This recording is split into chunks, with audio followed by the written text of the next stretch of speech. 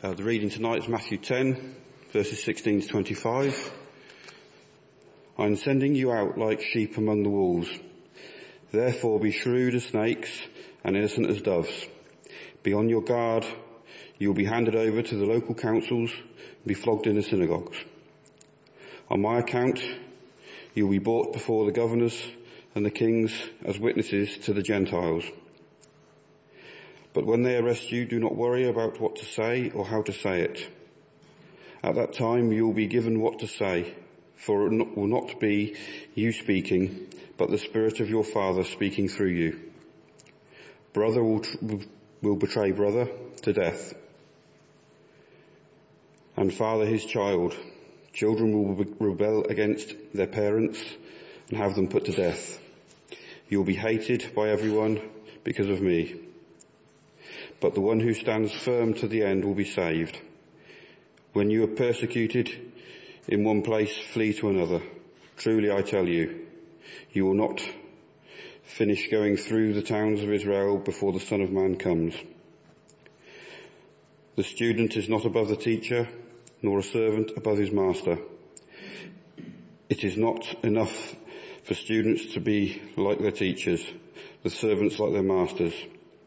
If the head of the house has been called Beelzebub, how much more the members of his household? Thank you, my brother, for reading that. Perhaps we could just pray for a moment and ask the Lord to use this time profitably. Heavenly Father, we come before you, before your word in the name of Jesus, and we ask humbly, Lord, that you would speak to us this evening by your Holy Spirit, that you would convince us of the truth, and if necessary, convict us of our sin. Lord, that you would move in our hearts as individuals, but also as a fellowship. Lord, help us to understand what you would say to us this evening. We receive your word as the inspired and inerrant word of the living God, and we praise you and thank you for it. And pray again that you indeed would speak to us, that we might hear your message, not so much focus on the man preaching, but on the God who speaks. We ask this in Jesus' name. Amen. Amen. Now, to start this evening, I'd just like to show you a short video clip which one of my children sent to me the other day. I was so impressed with this. It actually fits in wonderfully with what we're going to be talking about this evening. It's only 3 or 4 minutes long, so you'll recognise the voice. You don't need me to introduce the person speaking. Just listen and see what we think in the context of what we just read.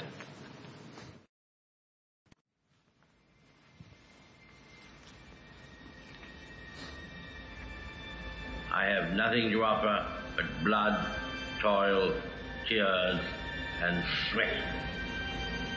We have before us an ordeal of the most grievous kind. We have before us many, many long months of struggle and of suffering. You ask, what is our policy? I will say, it is to wage war by sea, land, and air, with all our might, with all the strength that God can give us, to wage war against a monstrous tyranny never surpassed in the dark and lamentable catalogue of human crime. That is our policy. You ask, what is our aim? I can answer in one word: victory. Victory at all costs. Victory in spite of all terror.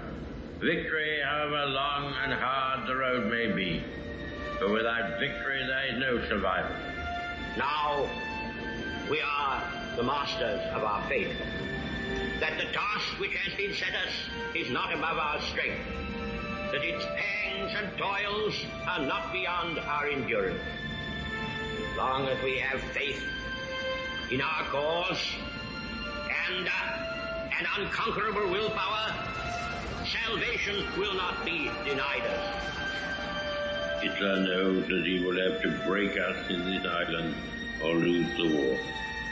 Let us, therefore, brace ourselves to our duties, and so bear ourselves that if the British Empire and its Commonwealth last for 1,000 years, men will still say, "This was their finest hour." Never in the field of human conflict was so much owed by so many to so few.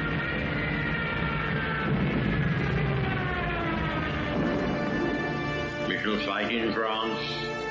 We shall fight on the seas and oceans. We shall fight with growing confidence and growing strength in the air. We shall defend our island, whatever the cost may be. We shall fight on the beaches. We shall fight on the landing grounds. We shall fight in the fields and in the streets. We shall fight in the hills. We shall never surrender. Never give in. Never, never, never. In nothing, great or small, large or petty, never give in except to convictions of honor and good sense.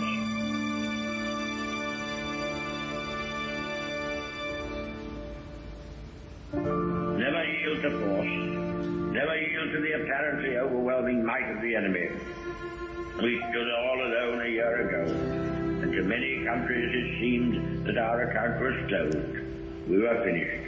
All this tradition of ours, our school history, our songs, this part of the history of our country, all were gone and finished and liquidated. Very different is the mood today. Britain, other nations thought, had drawn a sponge across her slate, but instead our country stood in the gap. There was no flinching, no thought of giving in.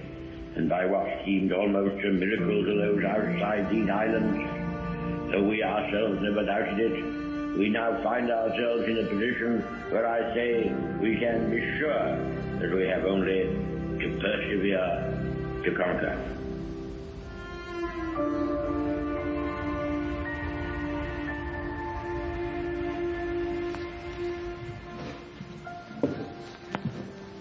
Thanks, gents. If I could have the PowerPoint, that would be great.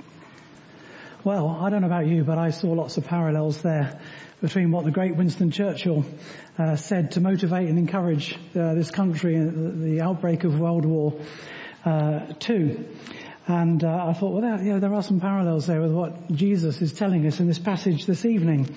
And actually, it doesn't look too kind of exciting, does it, for those disciples when they hear what Jesus said, that they're going to be confronted with all kinds of troubles and problems and chances of being killed and so on and so forth, which we'll look at in a minute. But just take a quick glance at some of those words of Churchill. I've nothing to offer but blood, toil, tears and sweat. Is that something you'd say when you're evangelizing, when you're seeking to lead someone to Jesus Christ? Probably we've never said that sort of thing, at least in this country. We have before us an ordeal of the most grievous kind. That's not very encouraging, is it? As Christians to think, well, is the Christian life really going to be like this? Is going to be an ordeal? I don't think I want that very much, thank you. We have before us many, many long months of struggle and suffering. Yet, for many Christians around the world, that is exactly what they have to bear in mind when they consider becoming a Christian. A few months ago, beginning of September, when I went to speak at Amjad's meeting down in High Wycombe with the Christians and Muslims, we had a Muslim imam speaking, and I did the Christian part. And afterwards at that meeting, we met quite a few Muslim people. And one of them I met in particular, I'm still in touch with him, but he is a recent convert from Islam to Christianity. He's actually got a PhD, he's a very clever man. But when he was telling me that he'd become a Christian, he was looking over his shoulder in case any of the other Muslims overheard.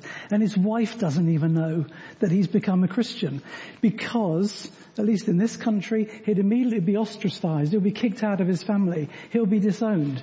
If you become a Christian in a Muslim country and you're a Muslim, the chances are today that you'll be killed. If you go to Iran today, many Muslims are becoming Christians. They have to do so, meet together in secret. They have to be Christians in secret, because it's exactly this kind of problem that they face. So we're looking at the expectations for mission. In fact, I'd like to change the word mission, and I just want to call it discipleship. Because although we talk about mission, and what we're doing as a church and the way we try to organize reaching out to other people, in fact, everything we're talking about tonight and everything that Jesus spoke about is to do with discipleship. So here are three faces. You might or might not recognize them. So I wonder if anybody can answer the question, what do these three have in common?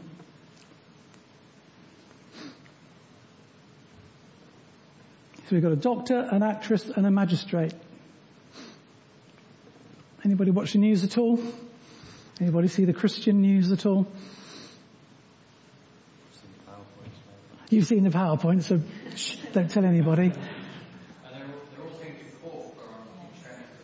Yeah, exactly. So they've all paid a price for choosing to follow Jesus in Britain this year, and each of them lost their jobs. Top left, I should know their names. My wife wrote them all out for me, but I've lost the piece of paper. Oh, here it is. The top left is Dr. David Macareth.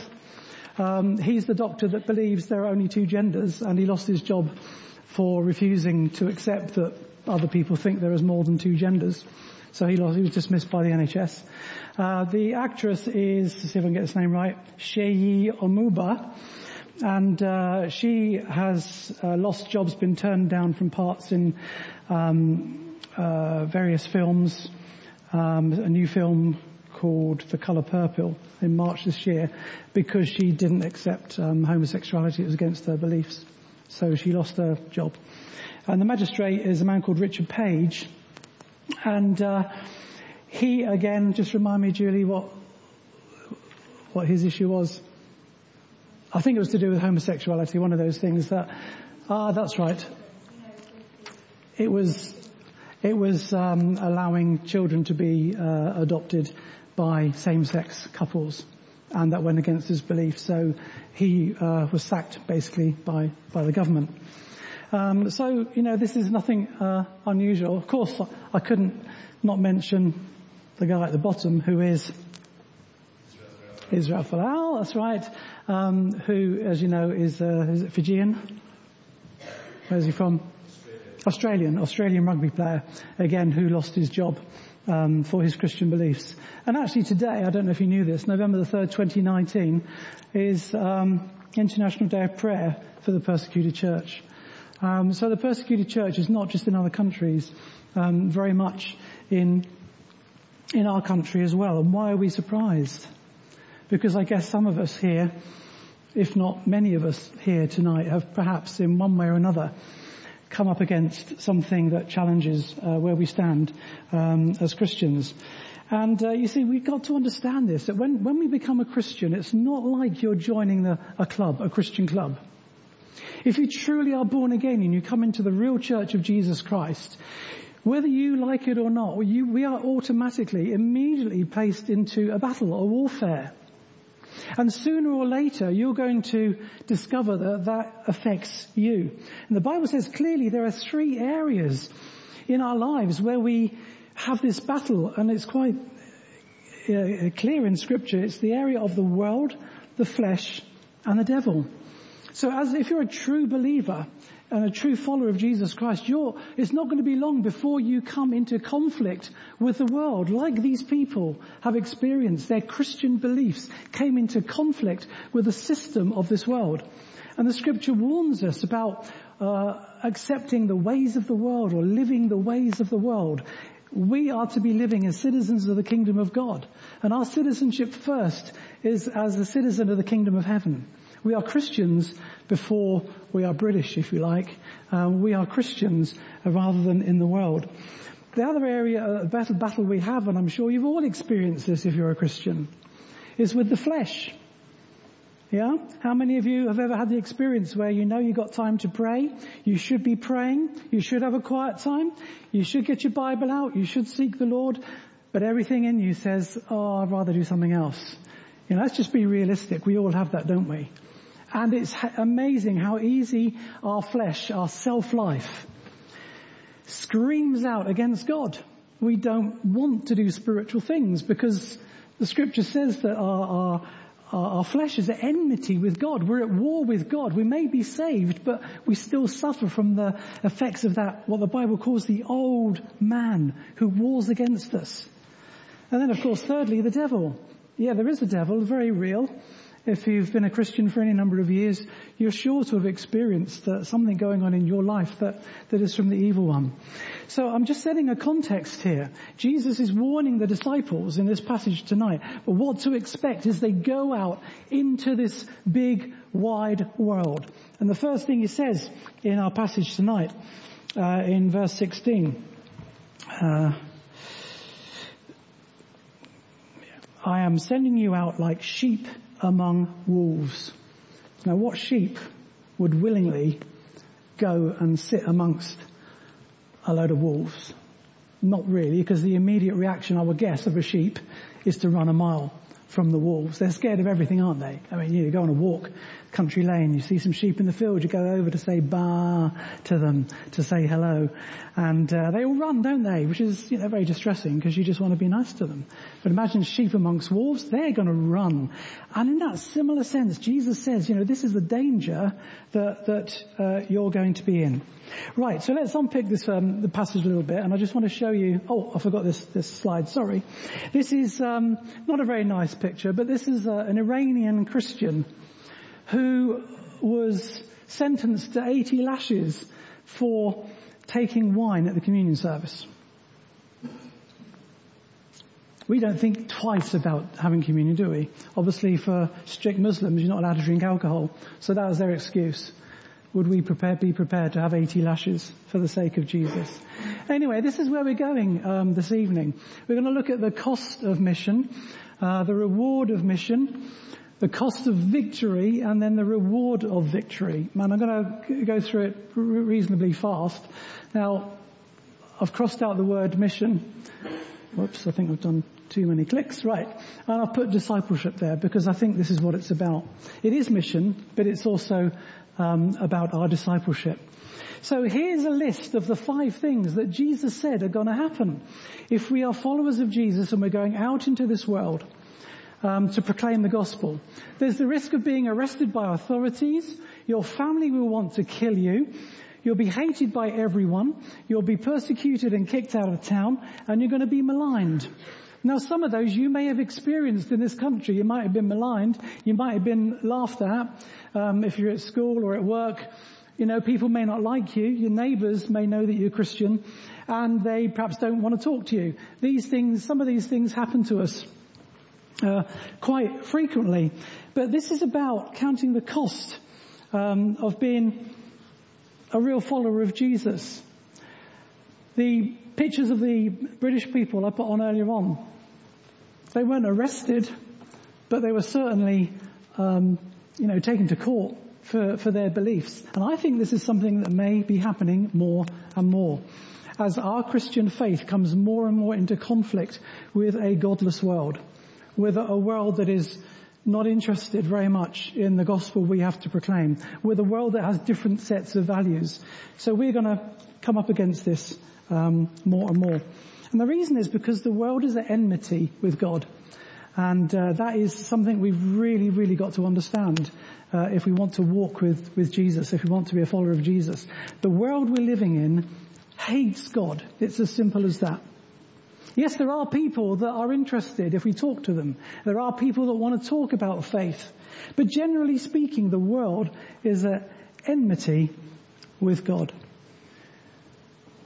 So these are some of the things that we perhaps are prepared or need to be prepared to face. As I said earlier on, if we're living in another country in the world, especially an Islamic country, this is nothing new. This is not a surprise. And that is why we need to pray for these persecuted Christians in other countries. I fear this is going to be happening more and more in our own context. Secondly, the blessings of mission. And I want to dwell perhaps a little bit more on some of this and zoom in on some of these particular verses. Let's look at them. First of all, the blessing of being sent out by Jesus. Verse 16. What does Jesus say there? I am sending you out like sheep among wolves. I, Jesus, am sending you out. That's actually a blessing. It's not something we decide to do ourselves because we've got any kind of self-interest of making it big or whatever. Jesus said, I am sending you. And that's actually a privilege. That's a blessing. It's not just for those who are going overseas and becoming missionaries or becoming evangelists in our own country. That is a blessing in many ways. It's also a challenge. But here's a motivation for us this evening. When you go to school in the morning, when you go to work in the morning, when you go into the shop, wherever it is you're going, Jesus says, I am sending you. You're not going on your own. And remember what Jesus said in the Great Commission at the end of Matthew's Gospel. And he said to the disciples, you're to go into all the world and you're to make disciples, not converts, disciples, people who actually do follow Jesus of all men. And what did he say? Lo, I am with you always, even until the end of the age. Okay, so Jesus promised that as we go out in his name, as we go about our daily activities, our daily life, he is actually with us. Many of you may have had that experience where, you just suddenly meet someone and you start talking to them about the things of God. And you find an uncanny way how you're enabled, you're equipped to do that. I remember, 10, 12 years ago, I spent 4 days in hospital because they thought I'd had a heart attack and I didn't. But, and I met this guy in the ward opposite me, and he was humongous, really. And he had diabetes like I suffer from that. So we got to talking about diabetes, but we also got to talk about some Christian things. And we arranged to meet up afterwards. And it was, a couple of months afterwards, we met up for a cup of coffee in the town centre. And he actually was a changed man in that, we talked about diet and what's good and what's not good. And he actually lost a couple of stone. He said, I've done this by listening to you. But that's good in that sense, but also telling him about Jesus. And I remember on that occasion, sitting with him in the coffee shop, just feeling this enabling to say the right words at the right time that kind of fitted into where he was with his particular need at his particular time. And this is how I believe the Lord is with us all the time. Lo, I'm with you always. Jesus says, I'm sending you out. The next thing is being given words by the Spirit of God. Verses 19 and 20. Let's just look at them. But when they arrest you, that's encouraging, isn't it? But when they arrest you, do not worry about what to say or how to say it. At that time, you will be given what to say, for it will not be you speaking, but the Spirit of your Father speaking through you. Isn't that just encouraging to know that when we're in that if we're in that kind of situation, that God will give you the words to say, and that's the kind of confidence that we can have. You don't have to be a preacher. You don't have to be an evangelist. You don't have to be a speaker of any kind. You can just be a humble Christian without little experience. But whatever situation we're in, we need to go in with that expectation that the Spirit of God will give us the words to say at the right opportunity. And the second verse is actually verse 20 of that bit we just read. Experiencing God's fatherly care. I just think this is wonderful. Because Jesus says it will not be you speaking, but the Spirit of your Father speaking through you.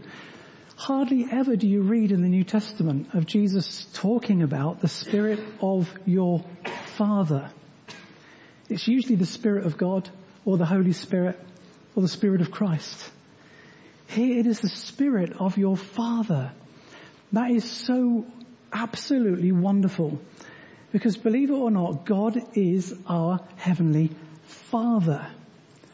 It took me a long time as a Christian to understand what that really meant. Now, I had a father, and he was a good father, but he was in the days when I guess fathers weren't always very close to their children. Did everything we needed to, but I don't ever remember sitting on my dad's knee and having, a nice time and talking about all sorts of things. I don't remember that. So, as I grew as a Christian, my concept of God as a loving Father was influenced by my experience of my Father. So it was just a little bit distant.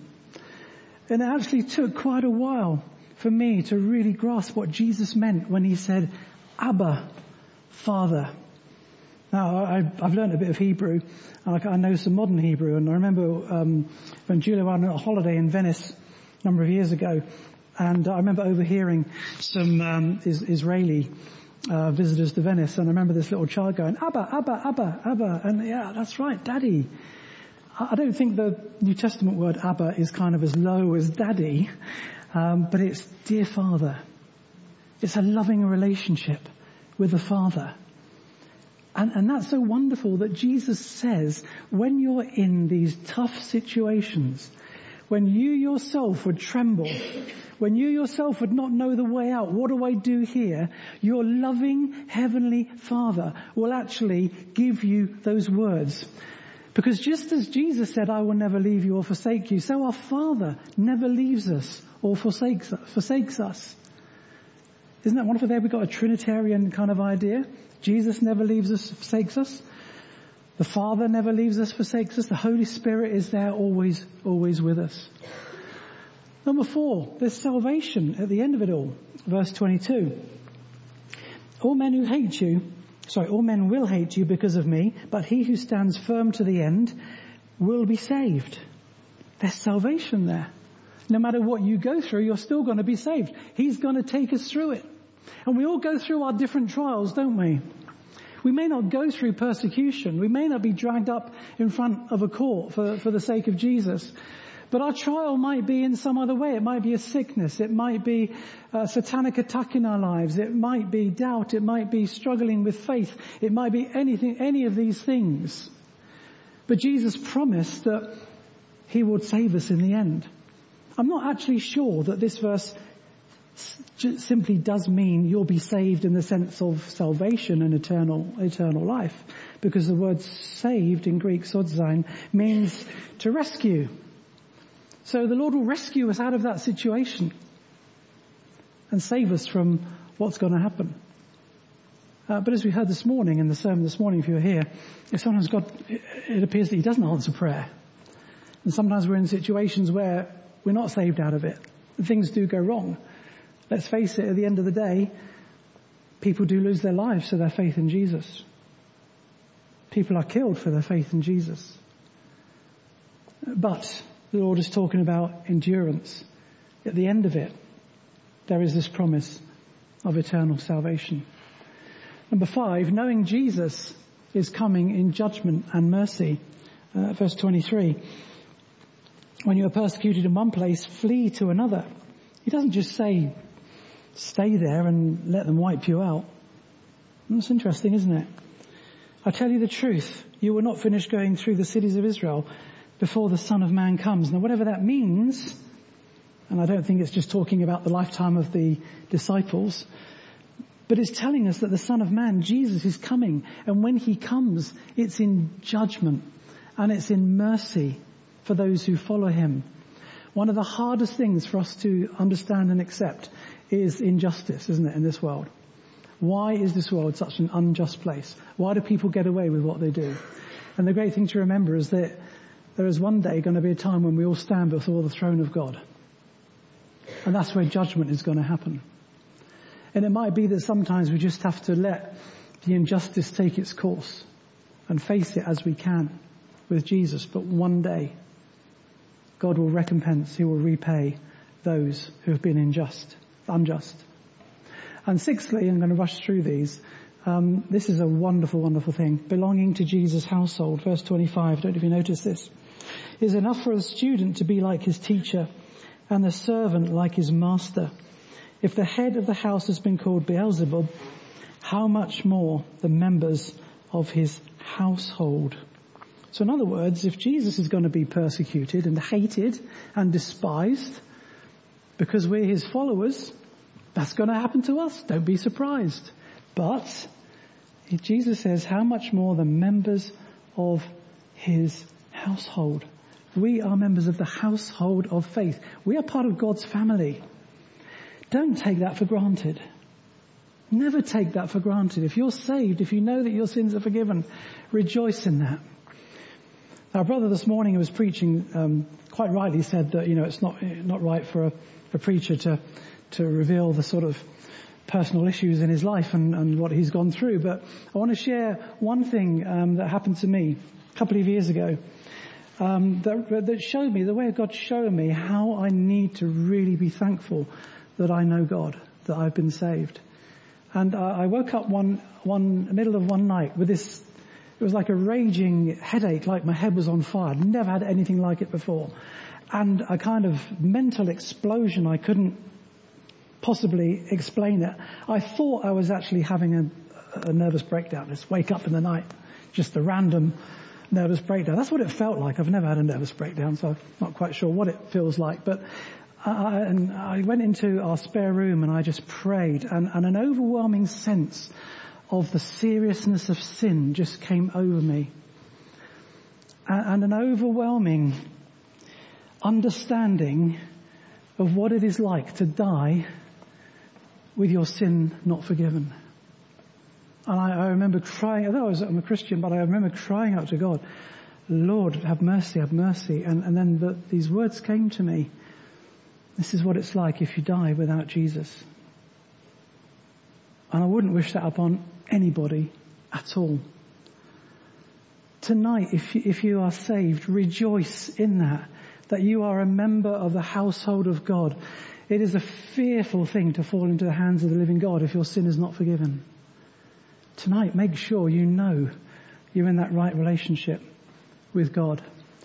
So there's the costs and the blessings of mission or discipleship. I want to really make some application to this and to try and, encourage you. And that's what I want to be about tonight, is encouraging you in view of all that Jesus says here. How do we get through this?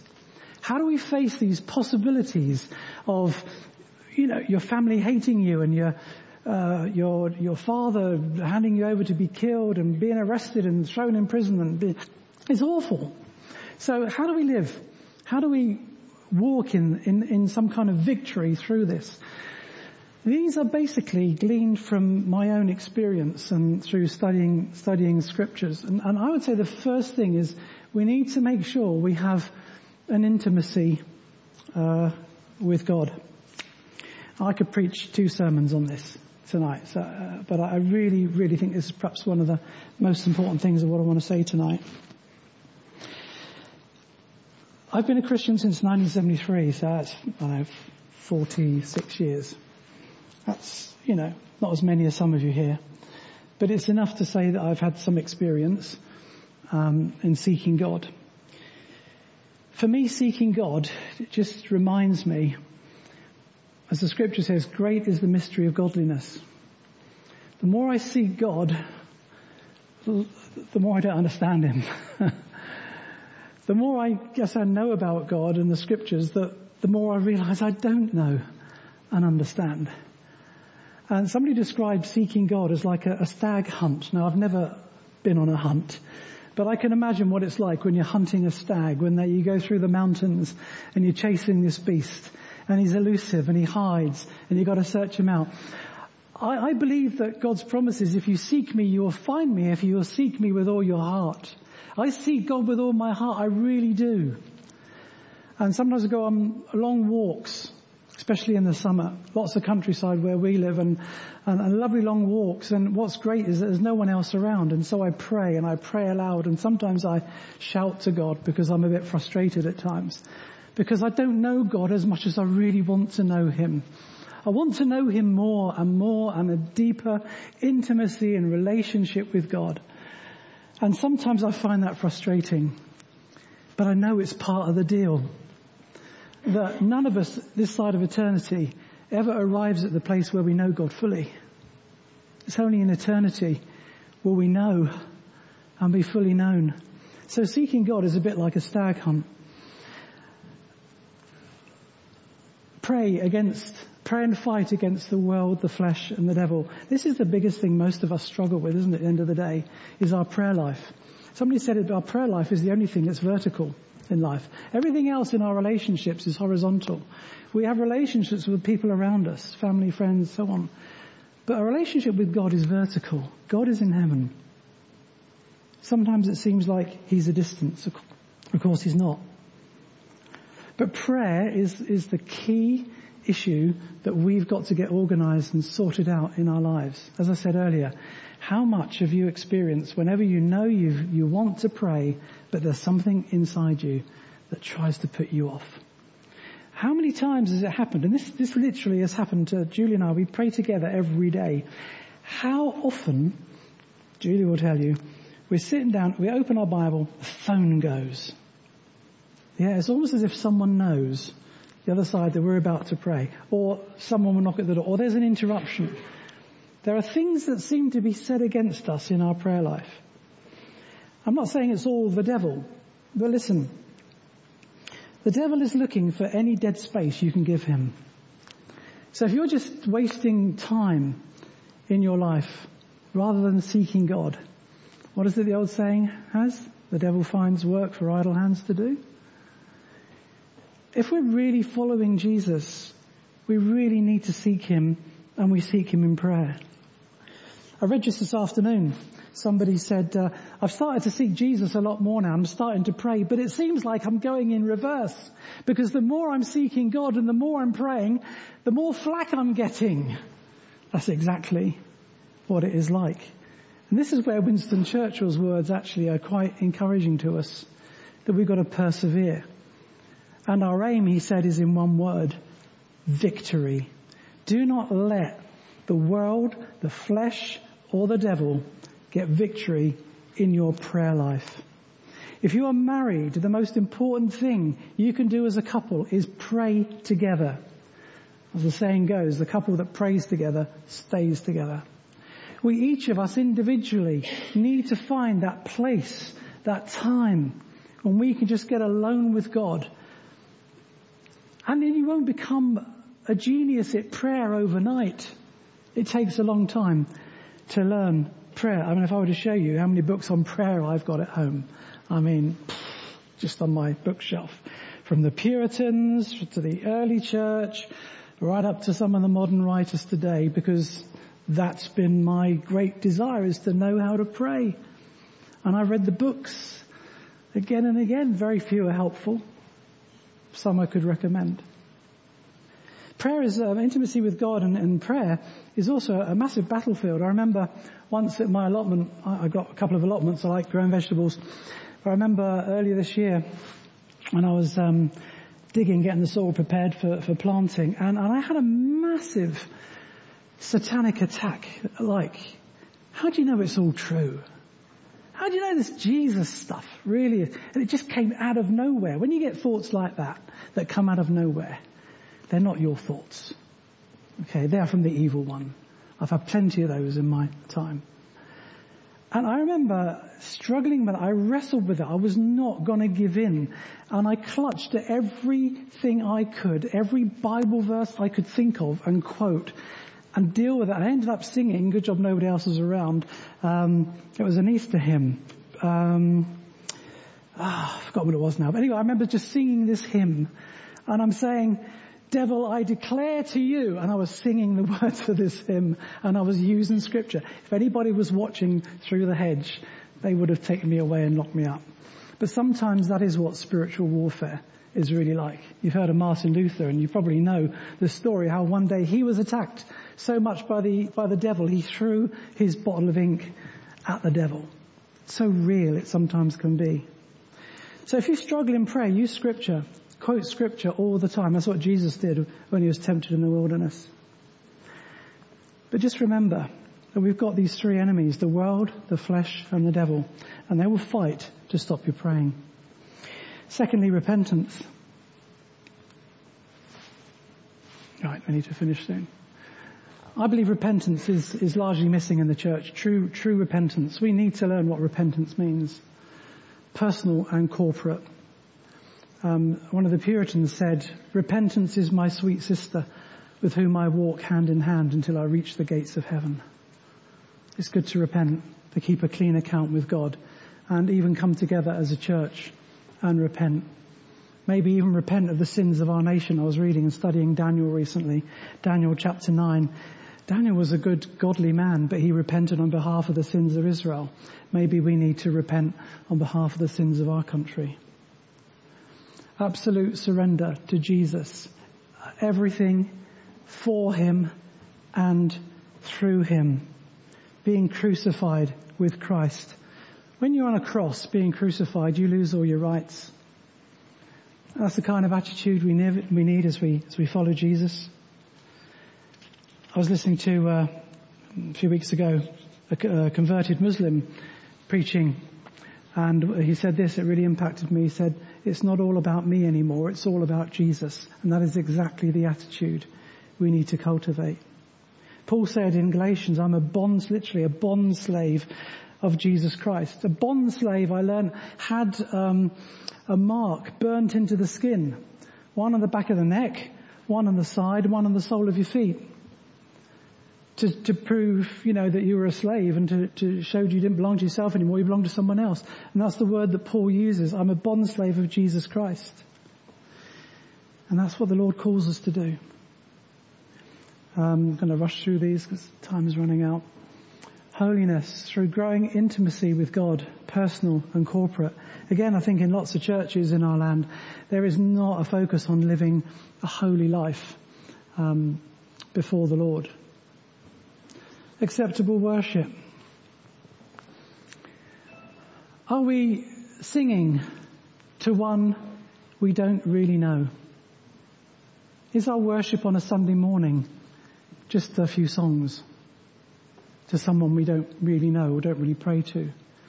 Does our praise really glorify God, or does it simply please our flesh? That's a challenging one, isn't it? Acceptable worship is something to cultivate in our individual life as well as our life as a church.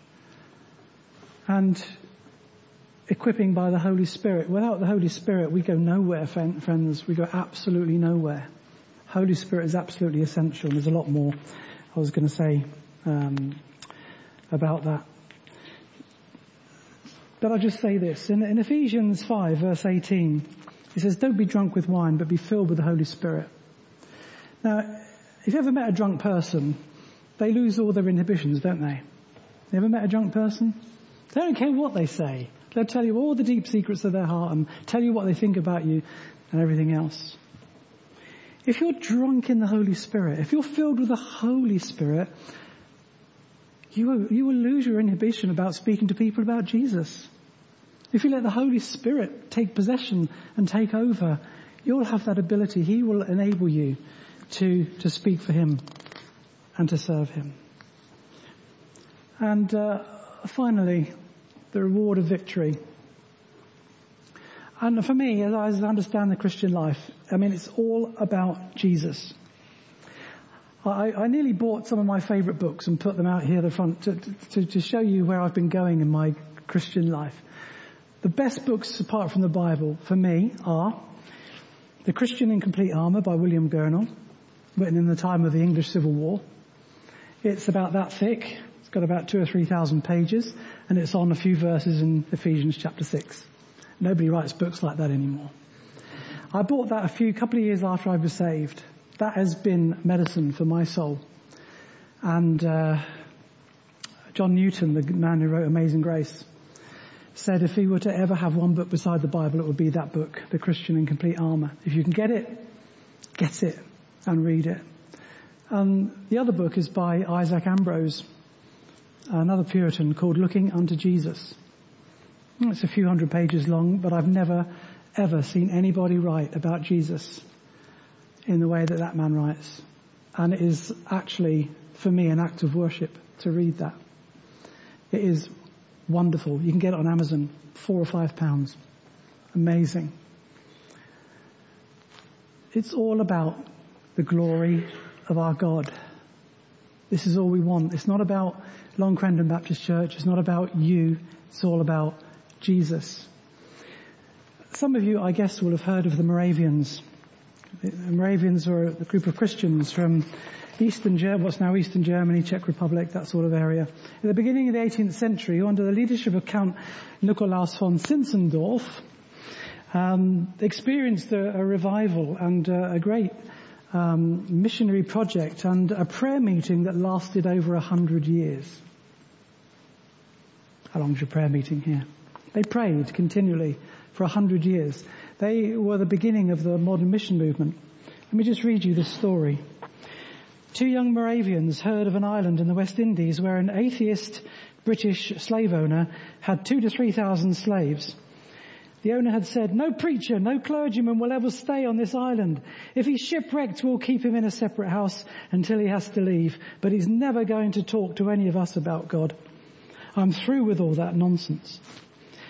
3,000 slaves from the jungles of Africa brought to an island in the Atlantic and there to live and die without hearing of Christ. Several thousand black slaves toiled in the sugarcane fields under the burning sun. 3,000 slaves were doomed to live and die without hearing of Christ. 2 young Germans in their 20s from the Moravians heard about their plight. They were willing to sell themselves to the British slave owner, plantation owner, for the standard price of a male slave, which they did. The Moravian community from Herrnhut came to see the 2 lads off, and they would never return again because they freely sold themselves into a lifetime of slavery. As a member of the slave community, they would witness as Christians to the love of God.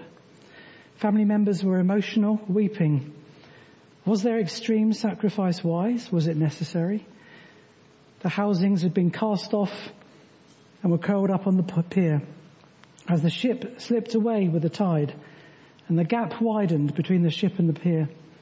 The young men linked arms and raised their hands and shouted across the spreading gap, "May the Lamb that was slain receive the reward of his suffering." May the Lamb that was slain receive the reward of his suffering. And that harks back to Isaiah chapter 53, where it says, "He will see his offspring and prolong his days, and the will of the Lord will prosper in his hand. After the suffering of his soul, he will see the light of life and be satisfied. By his knowledge, my righteous servant, Jesus, will justify many, and he will bear their iniquities." And that, my friends, is the emblem of the Moravians. Our Lamb has conquered. Let us follow him. We started off with lambs, didn't we? Jesus said, "I'm sending you out as lambs amongst the wolves, sheep amongst the wolves." And for us, surely, what mission and discipleship is all about is bringing glory to Jesus. It's all about Jesus receiving the reward of his sufferings. People coming to know him, people being saved. And I'll finish with this wonderful passage from the book of Revelation. "Worthy is the Lamb who was slain to receive power and riches and wisdom and strength and honor and glory and blessing."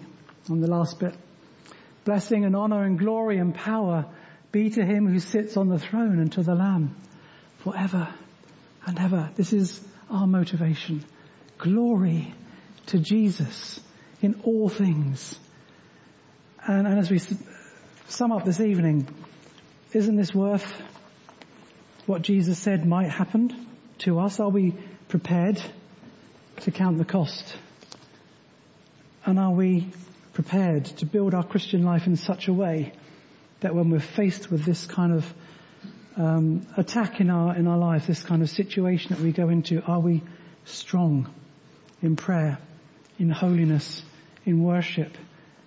Are we strong as believers to make our way through life? So Jesus said, "I'm sending you out like sheep among wolves. Therefore be as shrewd as snakes and as innocent as doves." And that means be prepared. Be prepared. And so my question to you tonight is, are you prepared to follow Jesus? Amen.